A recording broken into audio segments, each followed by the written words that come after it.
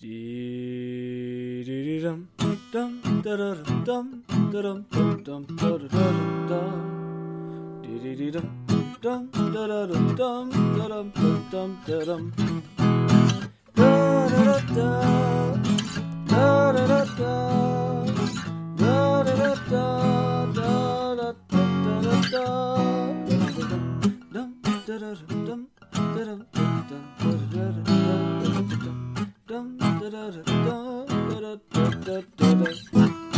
Hello and welcome to our season ender of Breaking Mayberry. That's the name of the show that we do. Our very special episode of Breaking Mayberry. It is the podcast about figuring out why everything's on fire by watching old television, or in this case, an old movie. So it is our season finale. We got through season 1 of the Andy Griffith Show. Man, those last couple episodes of the Andy Griffith Show were just nothing. Some of them were something. We ended on the real downer of bringing up Opie, which was just a vacuous piece of nothing. Yeah, it was absolute garbage. In order to give us something to end on this season with, we are talking about Andy Griffith's, first big star turn. We're talking about the film from 1957, directed by Elia Kazan, A Face in the Crowd. Mm-hmm. So this is the movie that kind of propelled Andy Griffith himself, the actor, to fame. I really have to say, we talk a lot about how we're, learning about how everything is fucked up from watching the Andy Griffith Show. Watching this movie almost feels like cheating because it's like the cliff notes for our entire thesis. I mean, it almost makes me lose what little goodwill towards the Andy Griffith Show I had. And I'll explain that in a minute. Back up, we're going to give a little bit of history first off. So, first you have to understand who Andy Griffith was at this point in time. Because it's 1956, 1957. Andy Griffith himself got a name for himself on the comedy circuit.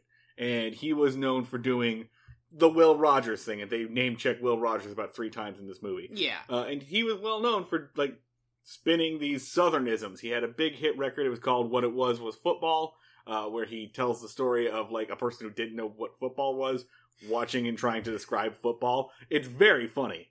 So that was how he was well known on the 50s comedy circuit. That was kind of his character, the bit that he would do. And we've seen him do this bit numerous times on the Andy Griffith Show. And this movie is sort of, in a way, Andy Griffith kind of submitting to being dissected. Yeah, he's really putting himself out on the table for this. And Elia Kazan, we should talk about, the director of this movie. A magnificent fuckface of a director. And to be diplomatic, Elia Kazan is a polarizing figure in Hollywood history. To be less diplomatic, he's a piece of shit. He is an absolutely intolerable turd who just happens to also be a fucking genius.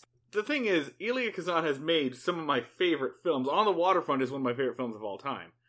By this point, he had a huge career too. He had won Oscars and 2 Pulitzers. Not On the Waterfront. Other Marlon Brando film.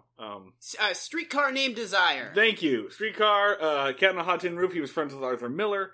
And most notably, so this is 1957. This is 3 or 4 years after Elia Kazan did the thing that he's most famous for, which is naming names. Being a goddamn snitch. He went to a couple of communist meetings. They didn't really like him that much, and they made him do actual work. So he quit in a huff, and then later, when the HUAC came along, he named names after a little bit of hand wringing. He came twice, right, in 1954. In January, where he did not name names, he pled the 5th, and then 4 months later, he kind of went ahead and sold out a bunch of his friends. Now, after briefly talking to his therapist was like, "Hey, you sure you want to do this?" And he was like, "Oh, you're right." Now, the thing about Elia Kazan that is interesting is that he definitely became a better filmmaker afterwards. Yeah, all of his movies after that were fantastic and kind of masterworks, but they were all a little bit self-aggrandizing. They were all a little autobiographical, especially On the Waterfront, one of my favorite films, which, while the moral implications of On the Waterfront are a little bit grayer, and Marlon Brando's character is quite clearly the hero in that film, it is also easily read as, like, snitching is good, the movie. And in his case, he's snitching on the mob, right? He apparently kept making movies years and years after this. Apparently, this was not an isolated thing of he would just every now and then pop up in one of his own films and just be like, and another thing about how it's great that I snitched. He did this bad thing that he knew was bad and spent the remainder of his career trying to rewrite history. The rest of his life, and I've read passages of his autobiography. He's really just lacks any self-awareness. We're going to talk about this a little bit because it's clear throughout this movie. But the way that he writes it, he makes himself sound like an asshole, but it feels like he's writing in a way that he thinks he's the hero. Like, yeah. And it should be pointed out that before naming names, he was previously a dick. He cheated on his wife a lot, and he had, like, nothing but nasty things to say about people in his life, and he was just kind of a backstabbing fink through the entire thing. Now, to give a sense of his relationship with the Communist Party, he eventually left because he realized that if they were sleeping 3 to a bed, where would they fuck? Yeah. Like, that's an actual excerpt from his diary at the time. He described himself as too much of an elitist to be a communist. Yeah, and the way he also, like, dolled it up was through the rugged individualism. Like, if you're in a commune, you lose your rugged... it feels like he didn't understand what communism was to begin with. He was basically an anti-capitalist who tried out communism, didn't like communism, and then just was like, oh, well, I'll just sort of put together some sort of patchwork ideology rather than do any further reading. And if you watch the making of, the like documentary that came with A Face in the Crowd, which I swear we're going to get to in a minute, they do their best to like acquit him. It's him and Bud Schulberg, another writer, the writer of On the Waterfront, who also named names to the House Un-American Activities Committee. Both of them are really to the end of their days defending it. It's also a little disheartening to hear old Andy Griffith, the actor, the man, describe communism as another form of slavery. In his defense, in the context, it seems like he was saying that is what Elia Kazan thought it was. I mean, but it's said with a little bit of like old man agreeingness. I think agreement is the actual word he used there. There's a couple explanations for that, and one that just basically, like, in the back of everyone's head back then, there might as well have been, like, a gun slightly off stage just pointing at you. Like everyone, you had to talk shit on communism.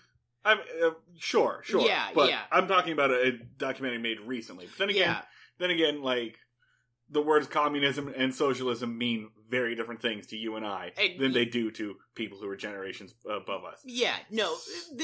The living in the shadow of the USSR did some stuff. Yeah, absolutely. By the way, we're going to mention a lot of this stuff. We're pulling from Karina Longworth's, you must remember this, episode 82. Her entire unit on the blacklist is pretty essential reading or listening. As we're going to be increasingly talking about McCarthyism. Yeah, it's very interesting. We've talked about Frank Tarloff. We've talked / David Adler on the show a couple of times. And we're now in the 1960s when the Andy Griffith Show airs. We are 15 years removed from... No, we're about 10 years removed from the height of McCarthyism. Yeah. But we're sort of like, we're within the scars of McCarthyism. Yeah, it's definitely still having its impact. I just want one hero from McCarthyism. Just one person that is involved in this podcast that I can like. Because I thought it was Frank Tarloff, who didn't name names. He's just a pus-filled sexist. And now we got this guy who did name names. But we don't get a Dalton Trumbo penned episode of the Andy Griffith Show, God unfortunately. Damn it. Let's actually get into the movie A Face in the Crowd. Yeah, so... This movie's good as hell. It's incredible. It's one of my... Not one of my favorite movies now, but I loved this movie so much.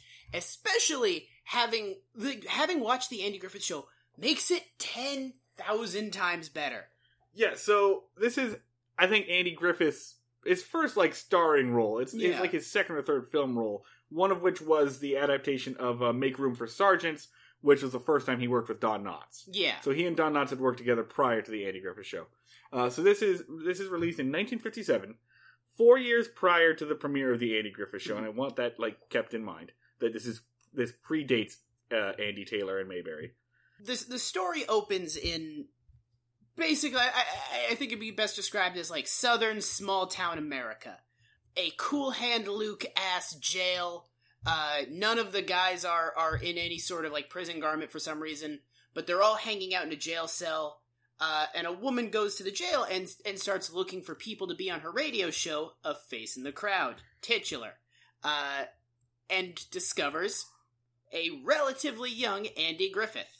And so basically Andy Griffith is this drunk. He's this basically a hobo. He just wanders from place to place, playing his guitar, getting drunk so that he can sleep in jail cells, getting into all manner of relatively benign crimes, and it just sort of is a miscreant drifter. It's so interesting watching this jail scene in comparison to what like jail is in the Andy Griffith Show. Yeah, because here you get the feeling that these are like not dangerous criminals, but you get the feeling that they're in there for drunken, disorderly conduct. Yeah, they're basically a group of Otises, but they're what Otis would look like in real life. It is Andy Griffith as Otis. It's so weird.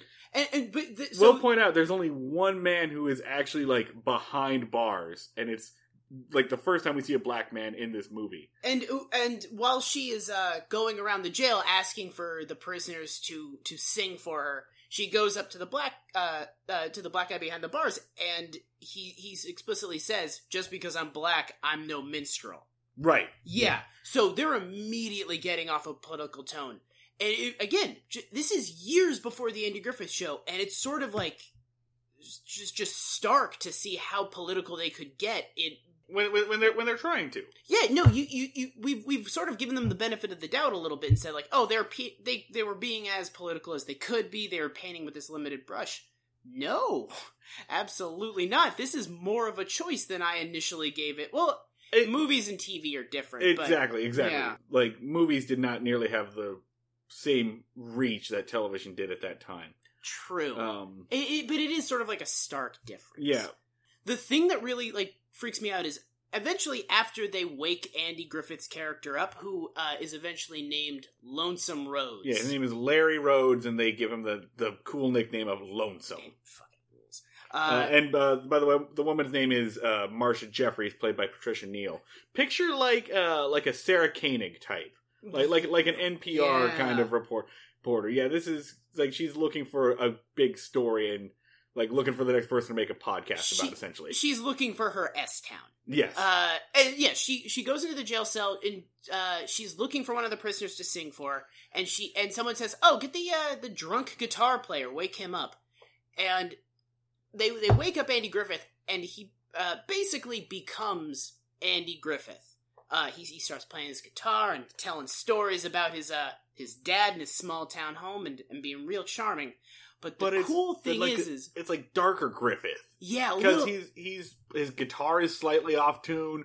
He's not singing with his like country soul voice. He's just like screaming with anger. He's talking about how a guitar is better than a woman because you can just tune together and suddenly you're in harmony, and she ain't never gonna run around when my back is turned. But he's being a little bit of like an R-rated Andy Griffith. Sure. But before he becomes the character that's like really recognizable, there's this really cool shot that sort of like sets the tone of the entire thing where they wake him up and he's like this snarling animal. And then he sort of realizes that he's being watched and then very slowly composes himself into the Andy Griffith that we know and, depending on which episode of the podcast we're on, love. So that sort of sets the tone for the entire thing of sort of establishing that, like, beneath the Andy Griffith that we all know, there is sort of this kind of beast.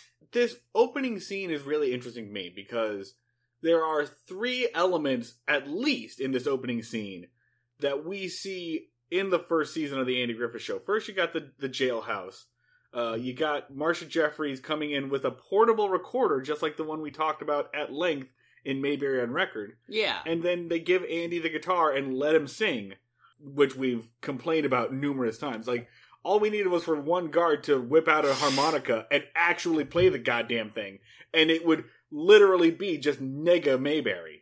I was waiting for like evil Don Knotts to show up with like a thin mustache doing something. Actually, wait, there is an evil Don Knotts. They ask like a guy to sing, and he kind of has like Don Knotts' same chinless quality. He does have a wimpy sidekick throughout this movie. Yeah, a couple of times. His name is Beanie. I think anytime Andy Griffith stands still for a prolonged period of time, a guy shaped like Don Knotts just kind of grows next to him. It's kind of like a Sorcerer's Apprentice kind of thing, and just the broomstick comes to life. Golly! There's like 15,000 Don Knotts clones just like wandering up to him every single day, be like, "Hey, you looking for a goofy sidekick? Nah, I'm good. I'm still working on the last one, but hey, check back in a little while." So he's released from jail, and as he's leaving, his voice that went out over the airwaves on this program, A Face in the Crowd, starts turning people's heads. They start getting calls to the radio station about it. It's very "Oh Brother, Where Art Thou?" And people really want to hear more of this guy, Lonesome Road. The radio producers like get in a car and chase him down. They bring him to the radio, where he cultivates this personality of Larry Lonesome Rhodes, just an old-time folk from Arkansas, and he becomes basically like a radio DJ. He starts doing this move where he'll be like, they bring him on, and it's the deal is like, you tell a story, you play your guitar, minute's done. And he starts doing a thing of like, I'm gonna stop playing my guitar, and I'm gonna reference the fact that I'm on a TV show, and say that I don't totally respect the rules of this program I am. Basically, he gets meta as sort of like a way of standing out. He talks about the show he's on. Early on, he mentions like, "Now my manager's giving me a 3-minute warning. Ain't that just the downside of having a job? Is people are always making you hurry." Like he's doing a postmodern Home Companion. Exactly. It's exactly what it is. It should also be mentioned that in the process of being on this radio show, he brings up his hometown of Riddle for the first time, which becomes sort of like really important, especially in the context of what we talk about, because Riddle is where Lonesome Rhodes is from, and it's this small town, little quirky place where everyone's constantly drinking moonshine, but they got that small town wisdom, and they know things a little bit better than everyone else. And he'll constantly break out the goofy, drunken, backwoods wisdom of his hometown of Riddle as a way to sort of push an agenda. Yeah, while he's talking to Marcia during a bar, he casually reveals that Riddle is not a town that exists. It's never a place that he's been. It's a composite of various places he's been into a single concept of a town. So he's basically created Mayberry and using it to enforce his political agenda. In the very next scene, he starts using it to resolve personal beefs. Yeah. He is beaten up by the sheriff, who was holding him in the jail cell initially, strikes back by coming on to the radio program and talking about the town of Riddle, and how in Riddle they choose sheriffs by the way they choose dog catchers. Something along those lines. And he essentially says, like, I don't think our sheriff could be a dog catcher, but if you find a stray dog, why don't you send him over to our sheriff's house and see if he can handle the job? And we cut to, like, the sheriff's house, who has now just got dozens of dogs just running around his yard. Yeah, which apparently there were a bunch of people in this small town that were just sick of their dogs. Yeah, they just dropped all these dogs off, which is kind of like the first shock jock radio prank, I kind of assume. Like a little bit, but it was sort of he organizes a spontaneous political protest, but just by invoking the small town values of Riddle. Just destroys this guy's political career by having a massive demonstration of his incompetence. He disguises it as like he disguises himself as kind of a Robin Hood / Oprah figure. Yeah. He gets in an argument with his producer, so he tells all the kids in town to go to his producer's pool. It's a hot day, kids, but you know what our producer's gonna do? He's gonna open up his home for everyone, and everyone can go to a pool party. Yeah. And so he presents himself as a Robin Hood figure, but it's really just using the power of his voice to settle petty disputes. Yeah. And he starts to realize, when I say things, people do them. Now remember, we've talked about Andy like emotionally manipulating people on the Andy Griffith Show. We've talked about him being a con man, essentially. This is sort of, it's less con man in this and more cult. Yeah. It is the ability to sway people on a mass level by using various forms of emotional and mental manipulation. More emotional, because he really, like, demonstrates a lot of ways of controlling the way that people perceive him. One of them is through this concept of Riddle, of creating this idealized place that's simultaneously inferior and superior.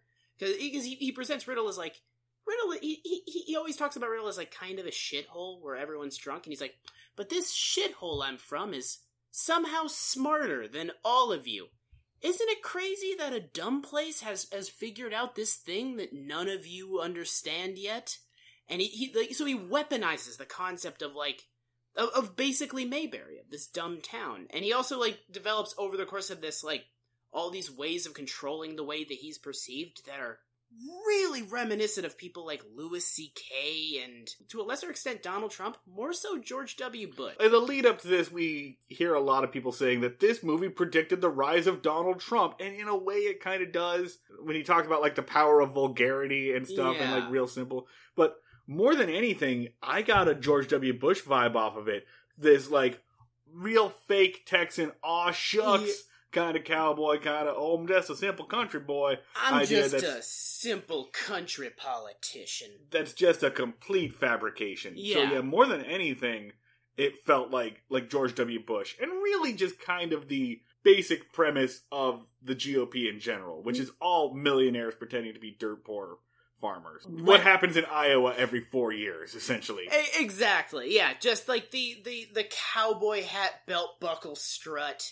Just to basically weaponize the myth of small town America. So after the pool party stunt, he gets a call from a television station in Memphis to move him on there. And he even declines a paycheck for the first couple of weeks just to like appeal to his audience and keep that like small town aw shucks thing going. Yeah. So he goes to Memphis and he brings his show on the road essentially. And he gets a sponsor and he does like a big Norm Macdonald thing of roasting the sponsor on the air. It's really funny because, like, that's exactly how you can sell shit these days. Advertisers don't even understand yet that nothing will make us buy your product faster than just having, like, a podcast host roast you. Yeah. Like, or maybe they do. That's why, that's why everyone is sponsored by Blue Apron and Casper mattresses. We're not. Blue Apron, those fuck faces with their shitty ass food. ZipRecruiter. They'll get you jobs or shit. I don't know. ZipRecruiter, they don't work. It doesn't. No one's getting jobs through ZipRecruiter. Those ads are lies. I think the reverse psychology is working. We're going to get sponsorship deals any day. Any day now. Any day. But this is what he does. He, like, makes fun of his sponsor, which is like a mattress king, on the air. He does a big show of it. He goes to read the sheet, and he's like, okay, I got the ad right here that they're making me read. Oh, no, those are the horses I was going to bet on later. Ignore those. Alright, here is the words that they want me to read. These words are stupid and I'm not gonna read them anymore. Like, he does a big whole, like ripping up the list and, like, making a big show of how he's not gonna read the words. He sings his song, Free Man in the Morning. It's got a call and response thing, which in this context feels very cultish. Lots of songs have calls and responses. Lots of singers will just stop and let the crowd sing stuff. And they kind of pick the sponsor really well because the sponsor is a mattress depot. He comes down real hard anti-mattress. And he's like, you could just sleep on the floor, you idiots. You could sleep wherever. You don't need a good mattress, which is like kind of a beautifully arbitrary fight to pick. They picked the most benign sponsor early on for him to go toe-to-toe with. Or when the mattress company drops him as a sponsor, people throw a shit fit. They have a shot of, like, people rioting in the streets, burning their damn mattresses in the trash can. Just like people smash their damn coffee pots when Keurig's pulled their sponsor of Sean Hannity. Yeah. It's exactly that. But I want to laugh and be like, oh, it's insane that people would throw physical riots over the cancellation of a TV show. Absolutely not! No! Completely plausible! We will burn shit to the ground over the cancellation of a children's show. We're there, baby. It kind of is, again, like, really predictive. It's presenting it as, like, this insane, crazy scenario that fans would become physically violent. And they would get angry over, like, sponsorship of their, like, small town god that gives them these opinions of wisdom. And if this isn't reminiscent of today enough, let's see where Lonesome goes after this. Let's see where his next grift is. So the scene after this is so buck fucking wild. At first it's like kind of like Coen Brothers-y, the show up until this point. I think like that's a fair. Sure, yeah. It goes abruptly Lichian with a touch of Rocky Horror Picture Show. It gets so fucking weird, so out of left field, and then kind of goes back to being a normal movie. This film was clearly very influential on a lot of people. Yeah. It introduces the pill of Vitajex, which they introduce in a boardroom meeting with a chemist saying, alright, so the pill is like the smallest amount of caffeine and then sugar and a bunch of chemicals that don't really do anything good. And they're like... And trace amounts of aspirin. Yeah. So, to be clear, these are placebos. Yeah. 100% placebos. And they're like, so what's your point? Like, alright, so these won't kill you, but these literally don't do anything.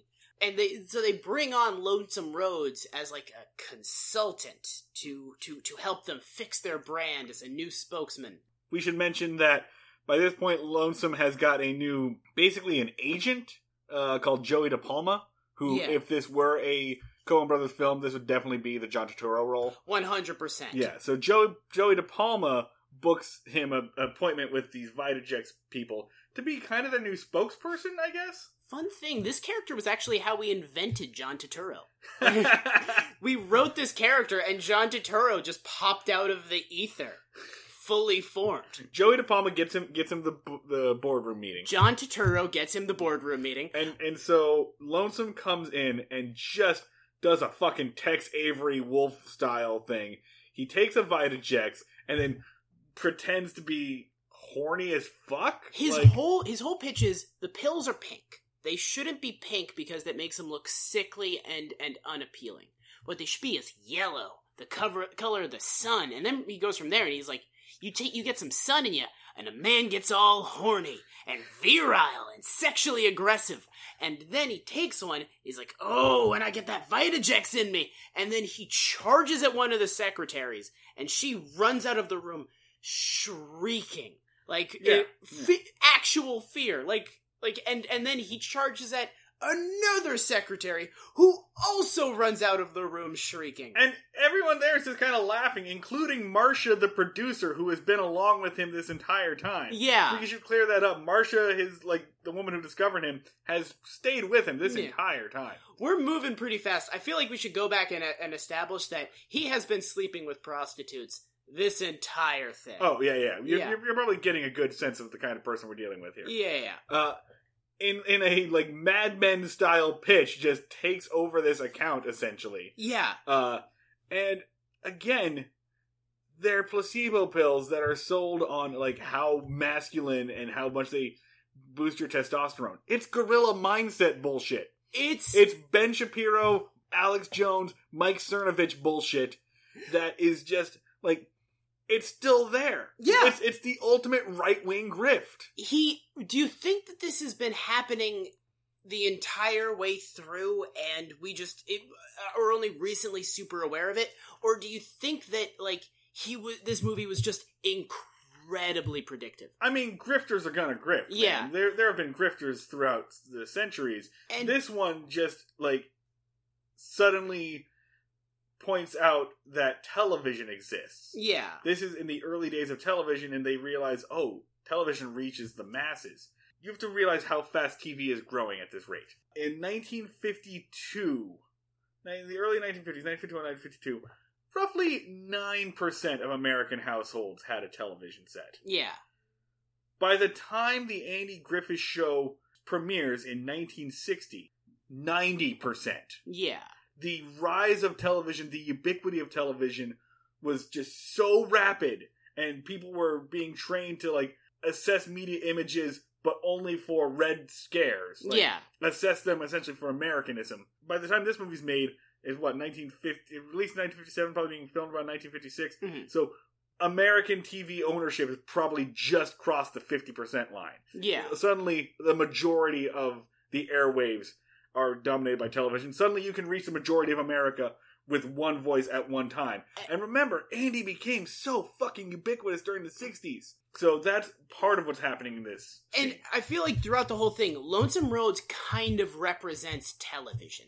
Because there is sort of this thing of there's a bunch of wealthy men sitting in boardrooms just with Lonesome Rhodes and also TV just sort of saying, like, there's this thing, it's new, it's incredibly powerful, none of us understand how to use it, but we know that we need it because it's going to make us $1 million instantaneously. So it is sort of like, it is really showing capitalism's weird, confusing relationship with new media. Paddock Chayefsky and Sidney Lumet take on the same themes 20 years later in Network, with very similar kinds of characters. In that case, it's a man losing his mind on the air. I just felt like this would be the time to drop in that I have in fact seen Network.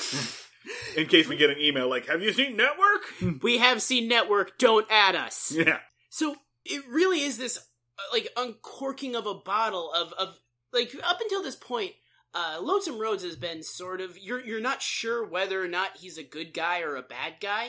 Like maybe you know he's seems pretty clear to me by this point, but all right. I think like up until this point he was supposed to be like, do I trust this lovable rogue? Because something we should point out is he does good shit a lot. In addition to like the stuff like that was pettier. He also, his first act on the television show is he brings on an old black woman, and someone on the show recommends remarks like, "Oh my God, bringing a black woman onto TV in Memphis, that's so true. Brave." And he talks about how her home has been destroyed in a fire and how she needs money for it, and he raises her money to get a new house. He when he's on the radio station, he talks about how much harder women have it and how they're unappreciated by the men in their lives. And he sort of espouses like some basic, like sort of proto-feminist ideas. So he's not... He does like a Jerry Lewis telethon kind of thing at some point when he's like at the height of his Vitajex stuff. Yeah, he raises... He paints himself as like an Oprah. It sort of gives the sense of like, okay, he's kind of a scumbag, but maybe he's a good scumbag? Maybe he's like a lovable rogue with a heart of gold? Yeah, maybe. And then Vitajex comes along, and it's sort of like the whole thing just stops. The Vitajex sequence is so weird and bizarre. Yeah. So it cuts to the Vitajex dancers, like women in like scantily clad sailor uniforms dancing and singing about Vitajex. A close-up of Andy Griffith, like zoomed in on his mouth. Like, a series of surreal images. Like they do the Charles Atlas, like sand kicked in the face, like, but with a on pig, the beach, with an anime, something that like looks like Warner Brothers should have sued because it's basically Porky Pig. Yeah, and then he takes a Vitajex, his head turns into a wolf head, and it's implied that the pig man just fucks his girlfriend on the beach right there. And then it cuts to one of the weirdest scenes of the entire movie, and one of the weirdest scenes I've seen in recent memory, of a woman on a bed going like, take Vitajex, like Lonesome Rhodes does, and then points to her industrial-sized bottle of Vitajex, which is the size of 2 lamps duct taped together. There's also, like, she keeps talking like her mouth is moving, but, like, an announcer's voice is covering up whatever she's saying. So I think, like, when her mouth is moving, that's when she's being filthy, right? Like, yeah. It's subliminal. She's probably not, like, the actress probably didn't actually say anything. No. But subliminal, I was like, she's saying, fuck me. Yeah. She's saying, fuck me. She's saying, put it here. Just, her expression is transmitting that she is saying just the dirtiest shit right now. Yeah. So it's a fucking Rorschach test. You just get to imagine whatever this blonde is saying. It takes a hard left into just overt surreal sexuality. And every time, like, he gets the crowd to go, ooh! Yeah! Ooh! Ooh! And every time there's an ooh, like an orgasmic ooh, the, like, Vitajex share stock, like, jumps up. And there's a thermometer going up to symbolize the boost in vitality that you get from Vitajex. There's a lot of so much boner symbolism. There's a lot of innuendo there. It's not real subtle. So that's, and at that point, right, we get this weird montage of people just being like, suddenly Lonesome Rhodes becomes a household name, and they start giving him weird shit. Like, I understand, like, alright, he gets an apartment, he gets a penthouse, that's fine, whatever. They name a fucking ship after him? They name a mountain after him. Can you do that? Can you just name a mountain after a dude? And, like, that's where, like, the suspension of disbelief goes away a little bit, because we don't have, like, a fucking Mount Oprah. Dude, I don't think there's unnamed mountains. Like, you can't just change a mountain name, can you? Like, they weren't like, oh, we've been meaning to name that mountain. How about we just name it after Conan O'Brien? President Obama did. Except he changed the name of the mountain back to what it was originally. He changed Mount McKinley back to Denali. Yeah. That was a big thing. Yeah, I forgot about that. I forgot about the weird rage that we all had to deal with for a week as a result of that. But there's no, like, I really like Andy Samberg. Let's just name this lake after him. Hey, has anyone been watching, has anyone watching The Good Place? Like, I think Ted Danson. Yeah. Ted Danson probably deserves, like, an estuary. Yeah. Yeah, something like that. Just start naming natural features after.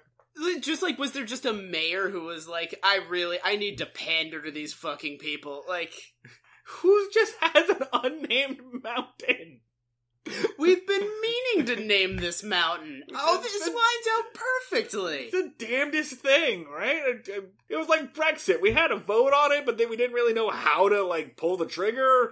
This really beats Mount Redacted. I'm really glad we did this. And then they name a boat after him, and he, like, smashes a bottle on a boat. Not just a boat. It's the SS Rhodes. It is a military boat. Yeah. It is an armed forces boat. Yeah. Ship. We keep saying boat. It's a fucking carrier. I refuse to recognize the difference between boats and ships. All ships are boats. Don't at me. So it culminates with, and I think this is why everyone draws the Trump comparison, with him getting his own tower in the center of the city with his own personal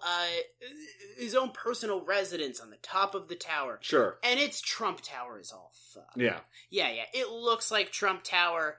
It sort of is that kind of, like, obelisk of decadence.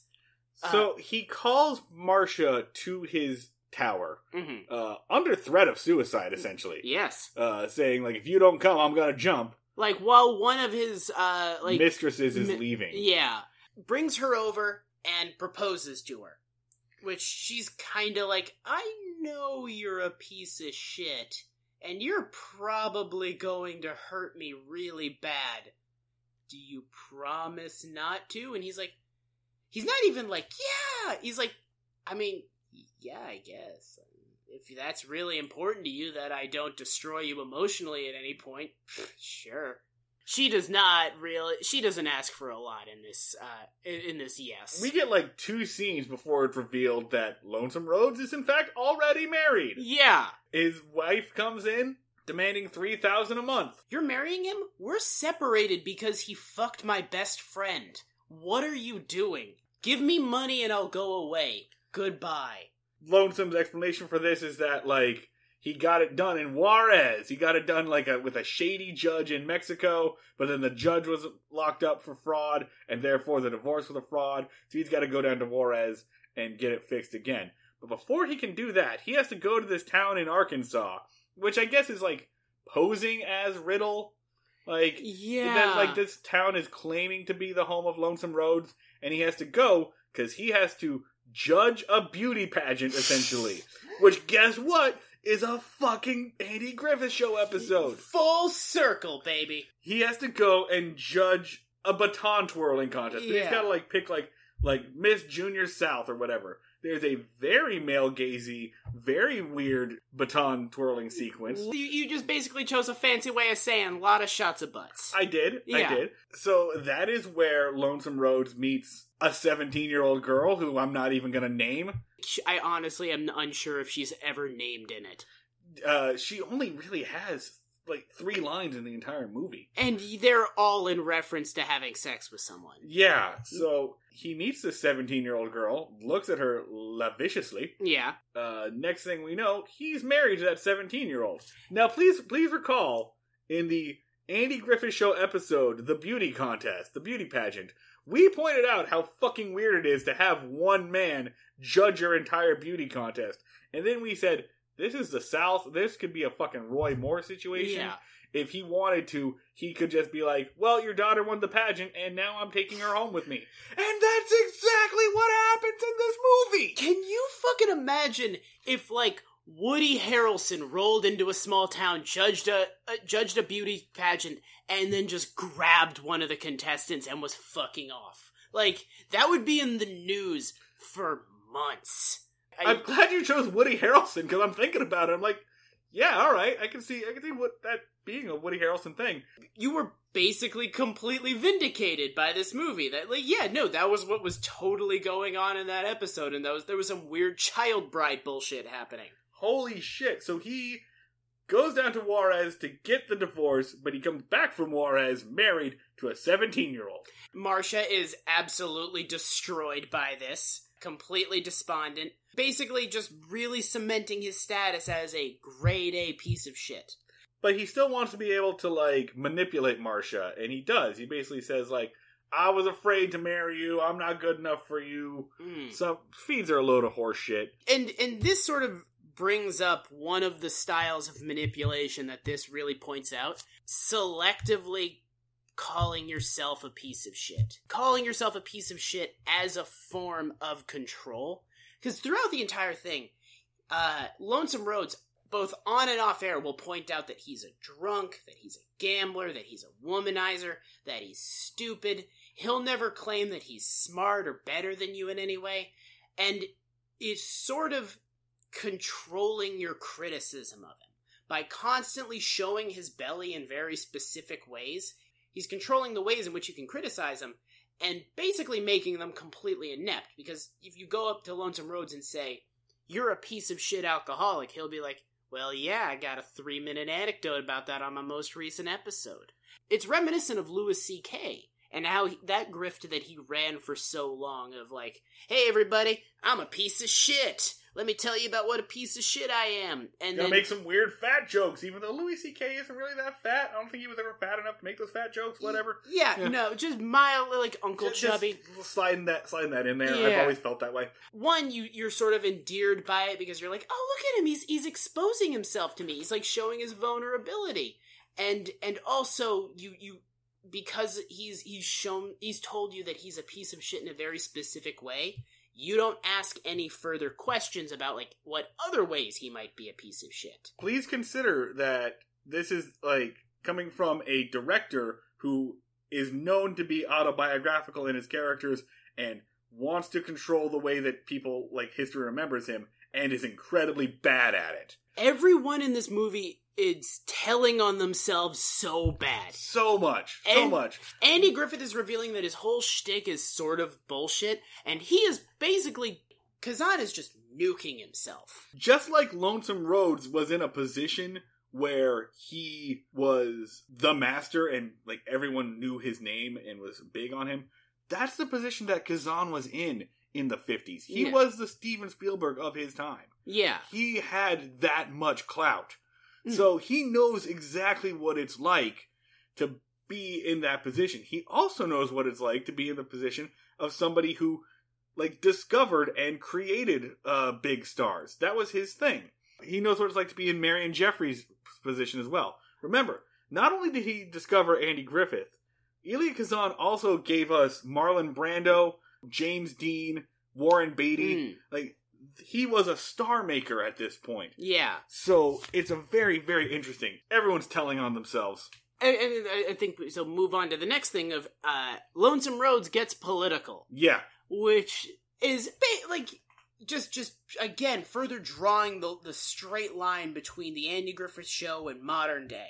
I mean, not only does Lonesome Rhodes get political, he's brought into politics by, like, a marketing man, the colonel, essentially. The general, who points out that, like, it's not enough to just be a personality. You could be an influencer. Yeah. And that's a term we hear a lot these days, right? A media influencer. Ben Shapiro is an influencer. But, like, on Instagram, you're an influencer. Yeah, it's like this broad catch-all term. Yeah, like, so it's not just enough, yes, people like you, and there's a certain amount of power that comes with that. But when people listen to you, when you're a trendsetter, then there's, like, ultimate power. The ability to control people. And that's how he gets involved in the campaign of this guy, Fuller. So Fuller is basically this extremely milquetoast, uninteresting, shitty public speaker politician. His opinions are far-right, complete destruction of the social safety net. Yeah, he's on record being against Social Security. He's on record being against like any kind of like welfare systems or whatever. So extreme conservative. Talks about like the whole that whole line of like, oh, it's patronizing and everyone wants a handout and what happened to pulling yourself up by your bootstraps, but he can't get the message out because no one wants to listen to this like rich dude tell them that he's going to take away all of their security. Yeah, he's like rich and prissy in every single way. Yeah. Lonesome asks him if he has a pet, and he's like, my wife and I have a Siamese cat, which is like a big, pardon the phrase, dog whistle that says, this guy's a Nancy, he's a prissy. And so Lonesome's like, you don't got a Siamese cat, you got a dog. Yeah. You gotta have a dog. My audience wants you to have a dog. Which draws comparisons to the fact that all the presidents eventually get dogs to like increase their likability. Nixon's dog Checkers. With the exception of Donald Trump. Yeah. Who's never had a pet. Absolutely normal thing. Very normal for a person to just be completely averse to having pets, right?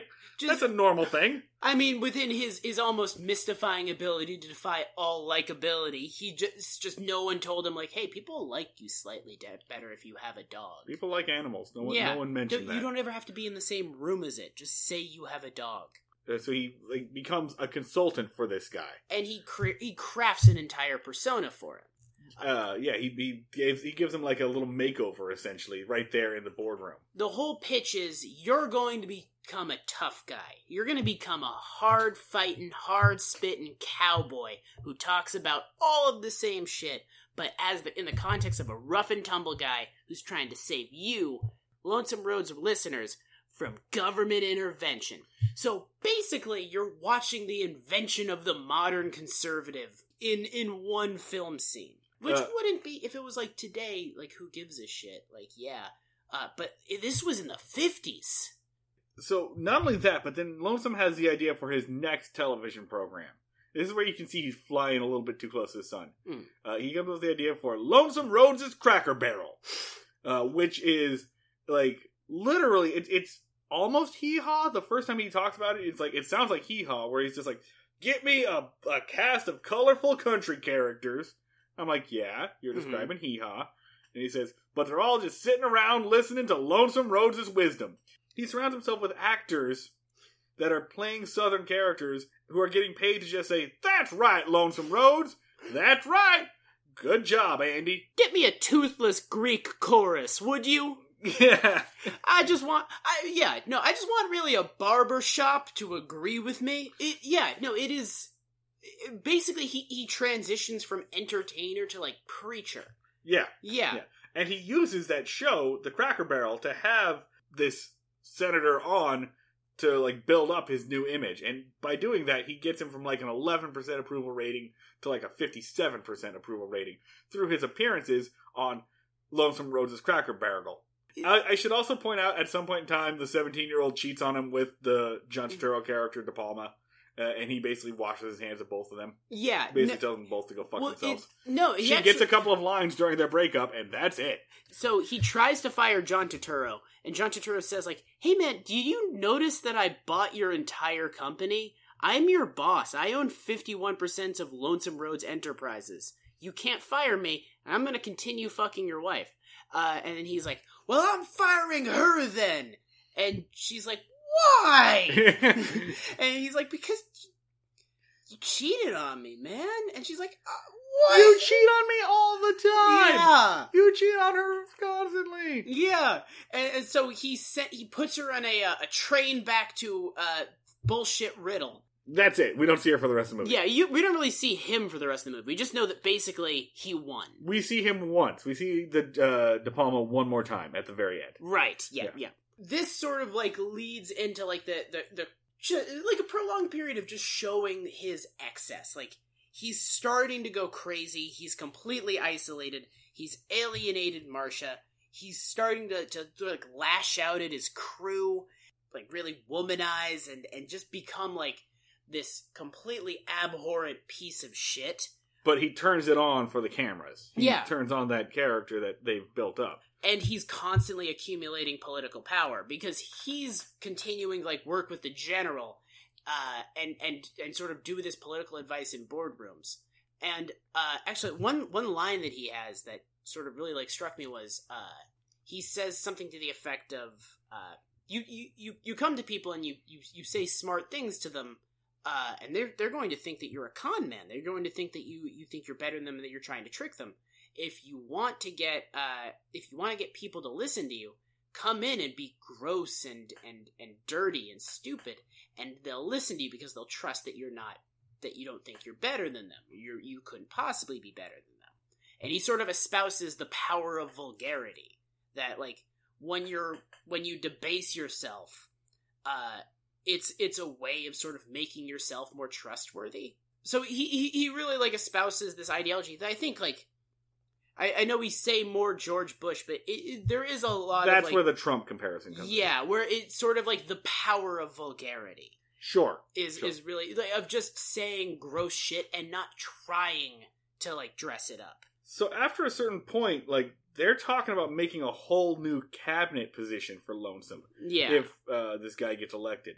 They're going to make him, like, the chief morale officer, basically like a propagandist. Which he already is, but he's going to be, like the ultimate propaganda guy in case of national emergency, be the face of America. And he mentions this to Marcia, and Marcia is realizing, oh God, I created this. This is what I did. Yeah. I built this up. He says that in times of extreme emergency, they need a person who can rally people and draw them in close to the government. So like there is like touches of fascism to it.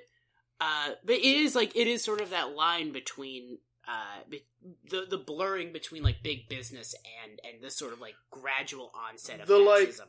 The merging of business and politics and entertainment. Yeah. That is what is discussed in this movie. That like merger. Yeah. Because in a television-based society, remember, like we're a couple of years away from the first televised presidential debates. Republicans will argue that television is the reason John Kennedy became president. Mm-hmm.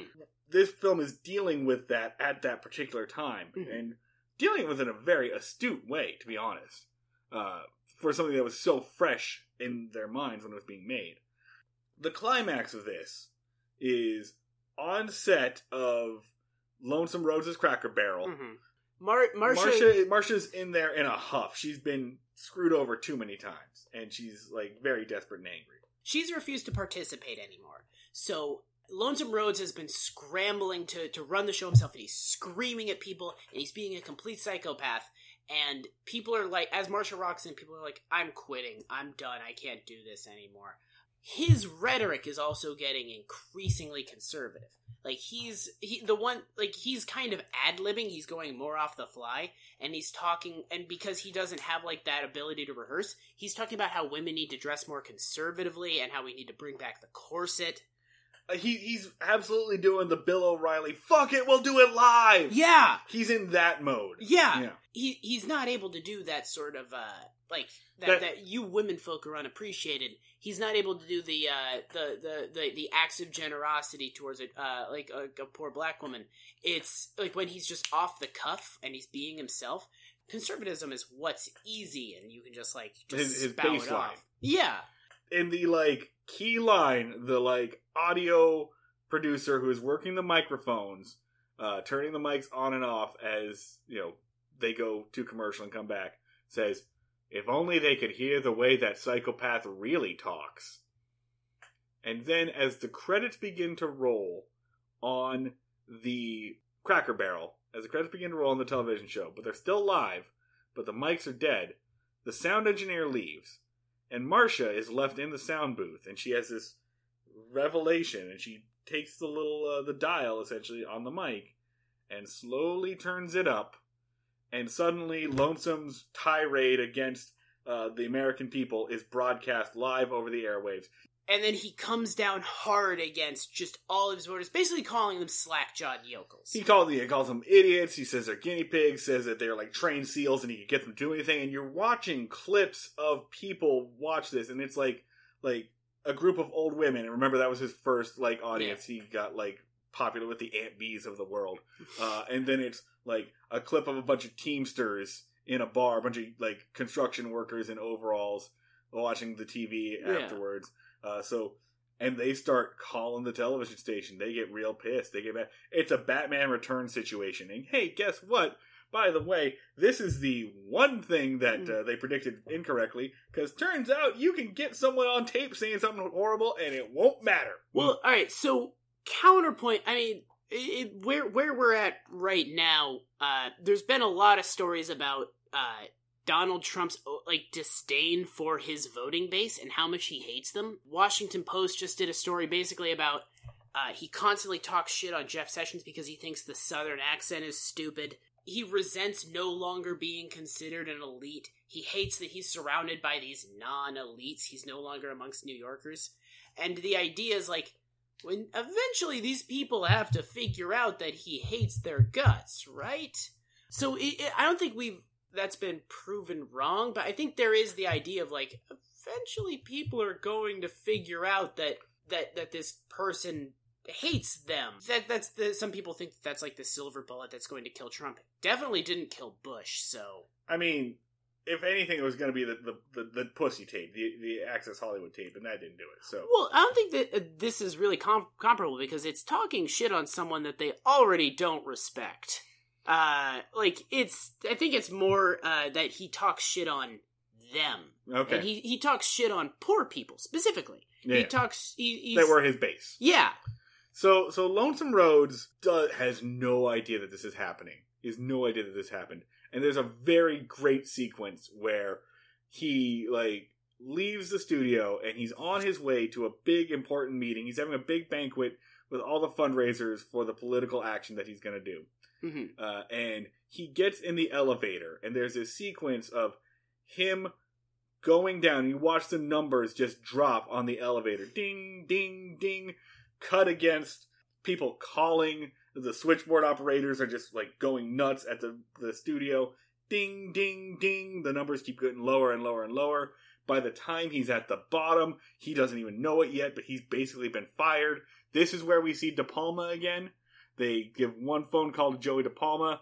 The sponsors are pulling out, and we see De Palma at a restaurant with another guy who's like, hey, I got your next Lonesome Rhodes right here. So De Palma's already got a replacement in the wings. Yeah. Lonesome Rhodes has no idea. He doesn't know until he gets back to his penthouse where he's supposed to be having a giant banquet and nobody comes. Yeah. The only people there are the wait staff, which are all black men in suits, who he, like, begs them to love him, but then also turns around and calls them monkeys. By the way, want to point out, there are more black people and more black people with lines in this movie than there are in the entirety of the Andy Griffith Show. Yeah. Just gotta say it. What he's like also doing is, earlier they've established that they're trying to automate audience participation. They basically, in one scene, invent the laugh track of like, look, I can press a button and they'll laugh, or they'll go, ooh, or they'll do a light chuckle. So we can just completely automate audience participation. No one will ever know the difference. So when he calls Marcia over and basically says something to the effect of, if you don't come over, I'm going to kill myself again. Marcia does say, jump. Fucking do it. Yeah. Go ahead and jump. And her friend, another writer, Walter Matthau, who we've managed to go this entire time without mentioning. Walter Matthau's in this movie. Walter Matthau does nothing in this movie. He just kind of hangs out and he's like, I'm commenting on the thing that's happening. He's the Hornbeck of this movie. He's just like the smart-ass reporter that hangs out in the back. And he smokes next to the thing that's happening and just kind of goes like, I have feelings based off of this. Yeah. So Walter Matthau is in this movie, and Walter Matthau basically is like, I don't believe you. You're gonna go there. You're gonna go to that apartment, so why don't I just go with you? Yeah. So the two of them go to the apartment together, and that's where they find Lonesome Rhodes in the middle of a full breakdown. He's basically doing a political rally at a laugh track. Yeah. He's rallying people to like support of the government, again, just to this applause that he's like making happen on the machine. His little skinny sidekick Beanie is clicking the machine Yeah. on and off for him, because Beanie, who is an idiot, is the only person still standing with him. Yeah. In true Barney Fife fashion. Absolutely. Yeah. Get yourself a Barney Fife. Someone who'll stand by you through thick and thin. Get a man who looks at you like Barney looks at Andy. And then basically she reveals that she did it, that she's the one that betrayed him. She storms out and he sort of yells like, I'll be back on top. There'll just be a cooling off period. And this is where Walter Matthau gets his one scene. Finally shows up. Yeah. And he basically does the thing of like, you will be back. Eventually, people are going to forget what you said because people forget. And then someone's going to decide that they're going to give you another shot. And you'll probably come back and you'll probably have a spot, but you'll never be as big ever again. And you'll never have an upward trajectory ever again. And you're just kind of going to be mediocre forever. And then they walk out to the sound of him screaming, Marcia, Marcia, over and over again. Pretty Streetcar name design. Very Streetcar. Yeah. You know that, like, very recently somebody had that same conversation with Matt Lauer. Or Yeah. Louis C.K. Like, somebody definitely had that same conversation. Maybe Harvey Weinstein, probably not. They always come back. I think, like, this has been a week of just kind of proving they always come back. Yeah. It's, you think that that this is finally the thing that'll, like, put him in the ground, but no. Like, that zombie always climbs back out. So yeah, the last shot is Walter Matthau and Marcia leaving. And it's, like, over, I guess it's Times Square, but it's just a Coca-Cola sign flashing. While he screams, Marcia! Marcia. That's a face in the crowd. That's a quick summary of a face in the crowd. We left off a bunch of stuff. I feel like we should talk about why we're talking about it, other than just like, Andy Griffith is in it. Yeah, so what I said earlier was that this has made me lose a lot of the, like, plausible deniability that I used to give Andy Griffith and the crew from Mayberry. They sold America Mayberry. Yeah. They sold America on Mayberry hardcore. They made them believe in this like small town tradition. If you hear me earlier on in this season, I'm saying stuff like it was inadvertent. I think they were trying to just be a little bit of escapism, and then without realizing it, the escapism became flat out denial. Watching this film has made me go, he knew exactly what he was doing. There's no way you can make a movie like this and not know exactly what you're doing. But the thing is, right, Chuck Klosterman has this point in one of his essays where he talks about John Cusack and how all women of a certain age are in love with John Cusack, but they think that John Cusack is Lloyd Dobler. Yeah. Like, for them, John Cusack is Lloyd Dobler and Say Anything, and all other roles are just Cusack acting. But in real life, he's that guy. Mm-hmm. For people who are fans of the Andy Griffith Show, Andy Griffith and Andy Taylor are indistinguishable from one another. And Andy Griffith himself has even said, like, I think Andy Taylor's kind of the best part of me. Yeah. Again, because he was selling that. If you think about it in those terms, probably, like, Andy Taylor is the good side, but, like, Lonesome Rhodes is the dark side, kind of like a Two-Face, like a Harvey Dent kind of situation. But he knew exactly what he was doing. Yeah. He knew precisely what he was doing. He was in a movie that laid out, if you adopt this small town aw shucks persona, you can basically trick people and control people and get them to buy into that, and you can make a lot of money doing so. And then Andy Griffith did a show that did that. For 8 years! Yes! He watched the movie and he was like, oh, that's a pretty good point. I could do that. So now, not only do I think Andy Taylor, the character, is a con man, I think Andy Griffith was a goddamn con man. Matlock was a role that he played, right? Yeah. The Old Man and Waitress was a role that he played. Lonesome Rhodes was a role that he played. Andy Griffith was Andy Taylor. That's, to fans of this show, they are one and the same. I mean, it has to be so seductive to just take on this, like, persona. Like, Andy Taylor is a powerful figure for the very reason that makes him, like, fucked up. Like, this sort of, like, this down home, simultaneously simple but superior mega dad, and to have everyone look at you as just like America's dad, has got to be like kind of akin to being a rock star. I mean, we do this with all celebrities, right? Yeah. Like, you have an idea in your head of what Tom Hanks is like. Yeah. He's America's dad. Yeah. You have an idea in your head of what, like, Jennifer Lawrence is, right? Jennifer Lawrence's whole, like, I'm hot, but I'm a normal girl. I'm like your friend who, like, drinks beer. That's all manufactured. Okay, but... That's all bullshit, but Jennifer Lawrence has zero political power.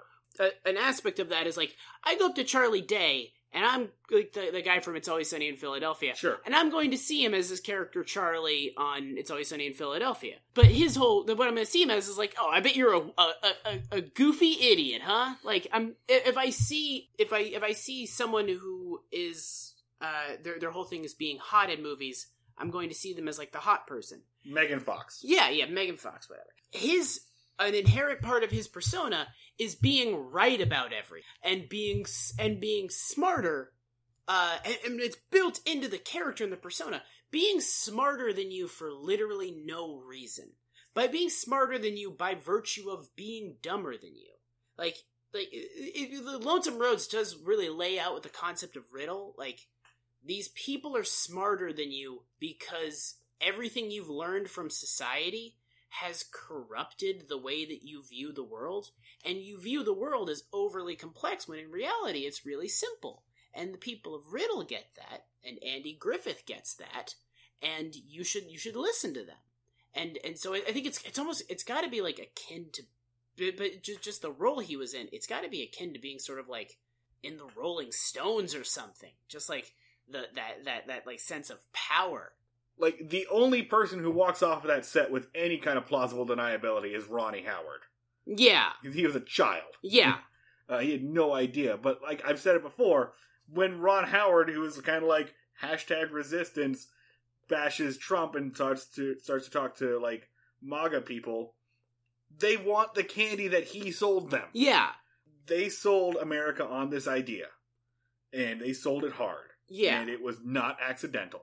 Giving the benefit of the doubt, I think the, like, political force that the Mayberry ideal became, that's probably accidental. Yeah. Andy Griffith himself was, much like Elia Kazan, like, concerned with social issues, but not all the way to the left of communism. Yeah. Andy Griffith was a, like, Barack Obama Democrat. Yeah. In fact, maybe we'll do that for the Obama campaign.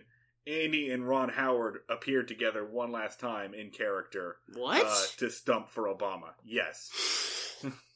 I need to watch that. Yeah, I'm sure it's on the world. It's out there on the web somewhere. Holy shit. Yeah. But yeah, no, I think this does sort of, it feels like watching this movie felt like peering behind the curtain of the Andy Griffith Show, and like this entire time we've been doing this, we've had suspicions over like the way that this worked, and then there's just a movie going like, yeah, all the worst ways you viewed this. That's right. Yeah. Yeah. We're absolutely vindicated. Show over. Bye. Yeah. Crap. Yeah, we should have done this last. Yeah. I mean, I think we're going to be very surprised by the depths of shit that they're able to get into once Gomer Pyle finally arrives, because they're going to get into a whole nother level of simple people are smarter than you. I think that wraps it up for us. Yeah. That wraps it up for us. You should definitely go to your like local library. I guess not a video store because they don't exist anymore. You should watch A Face in the Crowd.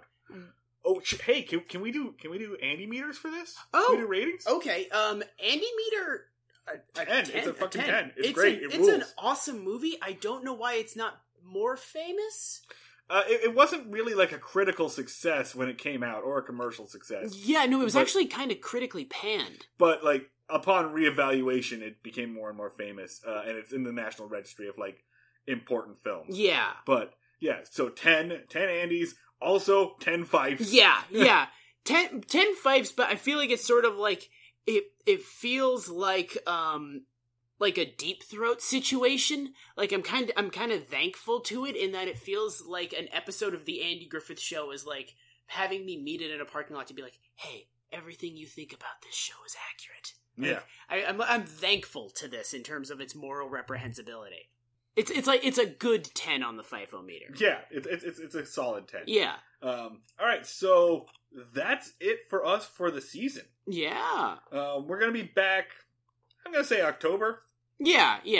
We're gonna take some time to get our shit together. Yeah. Dan, talk about some of the stuff we're going to be doing for our Patreon subscribers, though. So for our Patreon subscribers, we are starting to take requests. A Patreon subscriber, Ingrid, has picked our first feature, which is The Littlest Hobo, which is a is it The Littlest Hobo? It's called The Littlest Hobo. It is, okay. I literally just, it's such a weird name that I psyched myself out for a second. It's The Littlest Hobo. It's the story of a dog that wanders from town to town from what I can understand, solving mysteries. Yeah, it's like a Lassie meets like Incredible Hulk kind of situation. And we're watching one particular episode where he is chased by a scientist that thinks that it's some sort of new form of super dog. Similar to, I think, the way that we're going to try to understand America through the Andy Griffith Show, we're going to try to understand Canada through The Littlest Hobo. And I cannot emphasize this enough. I'm going to draw all of my conclusions about this country from this TV show forever. This is my new north on the compass for what is Canada.